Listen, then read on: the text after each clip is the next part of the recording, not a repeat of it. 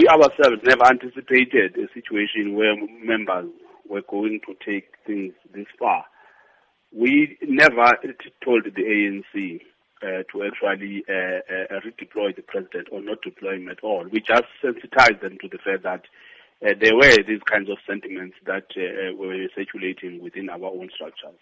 So that COSATU was concerned yourself that the president, and there was a lot of anti-sentiment against the president. What does that indicate to you about your very understanding of the way the president is, regarded within the employment sector of the country? Firstly, we do have a standing position that we no longer believe the president should really lead South Africa as a country. We have called for him to step down. That is without doubt. But acknowledging the fact that he's also the president of the ANC and feeling that we had no business actually calling for the ANC to fire its own president, we then stopped short of making that call. We only said, since he's the president of the country, we support the call and the sentiments all across the nation that calls for him to step down, because we ourselves as workers have lost confidence in his leadership of the country.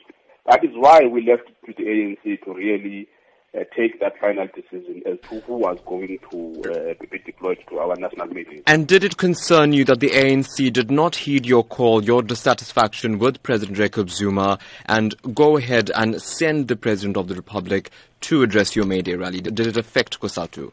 It's up to the ANC to really take its own decisions. And unfortunately, decisions have got consequences. So they deployed the president, and then the president was stopped from addressing. So it's not something that we enjoyed. It's not something that we actually endorse.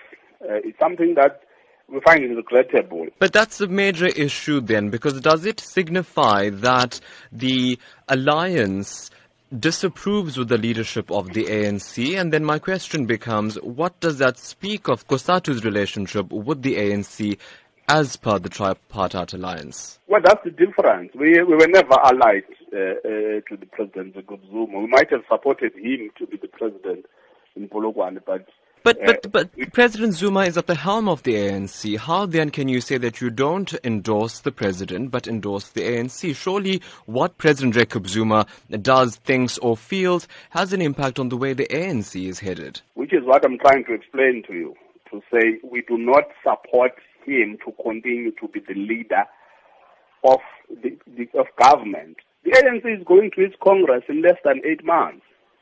And President Jacob Zuma is not going to stand, from what we understand. So we are allied to the ANC. We have already announced who we want to take over from the ANC going forward.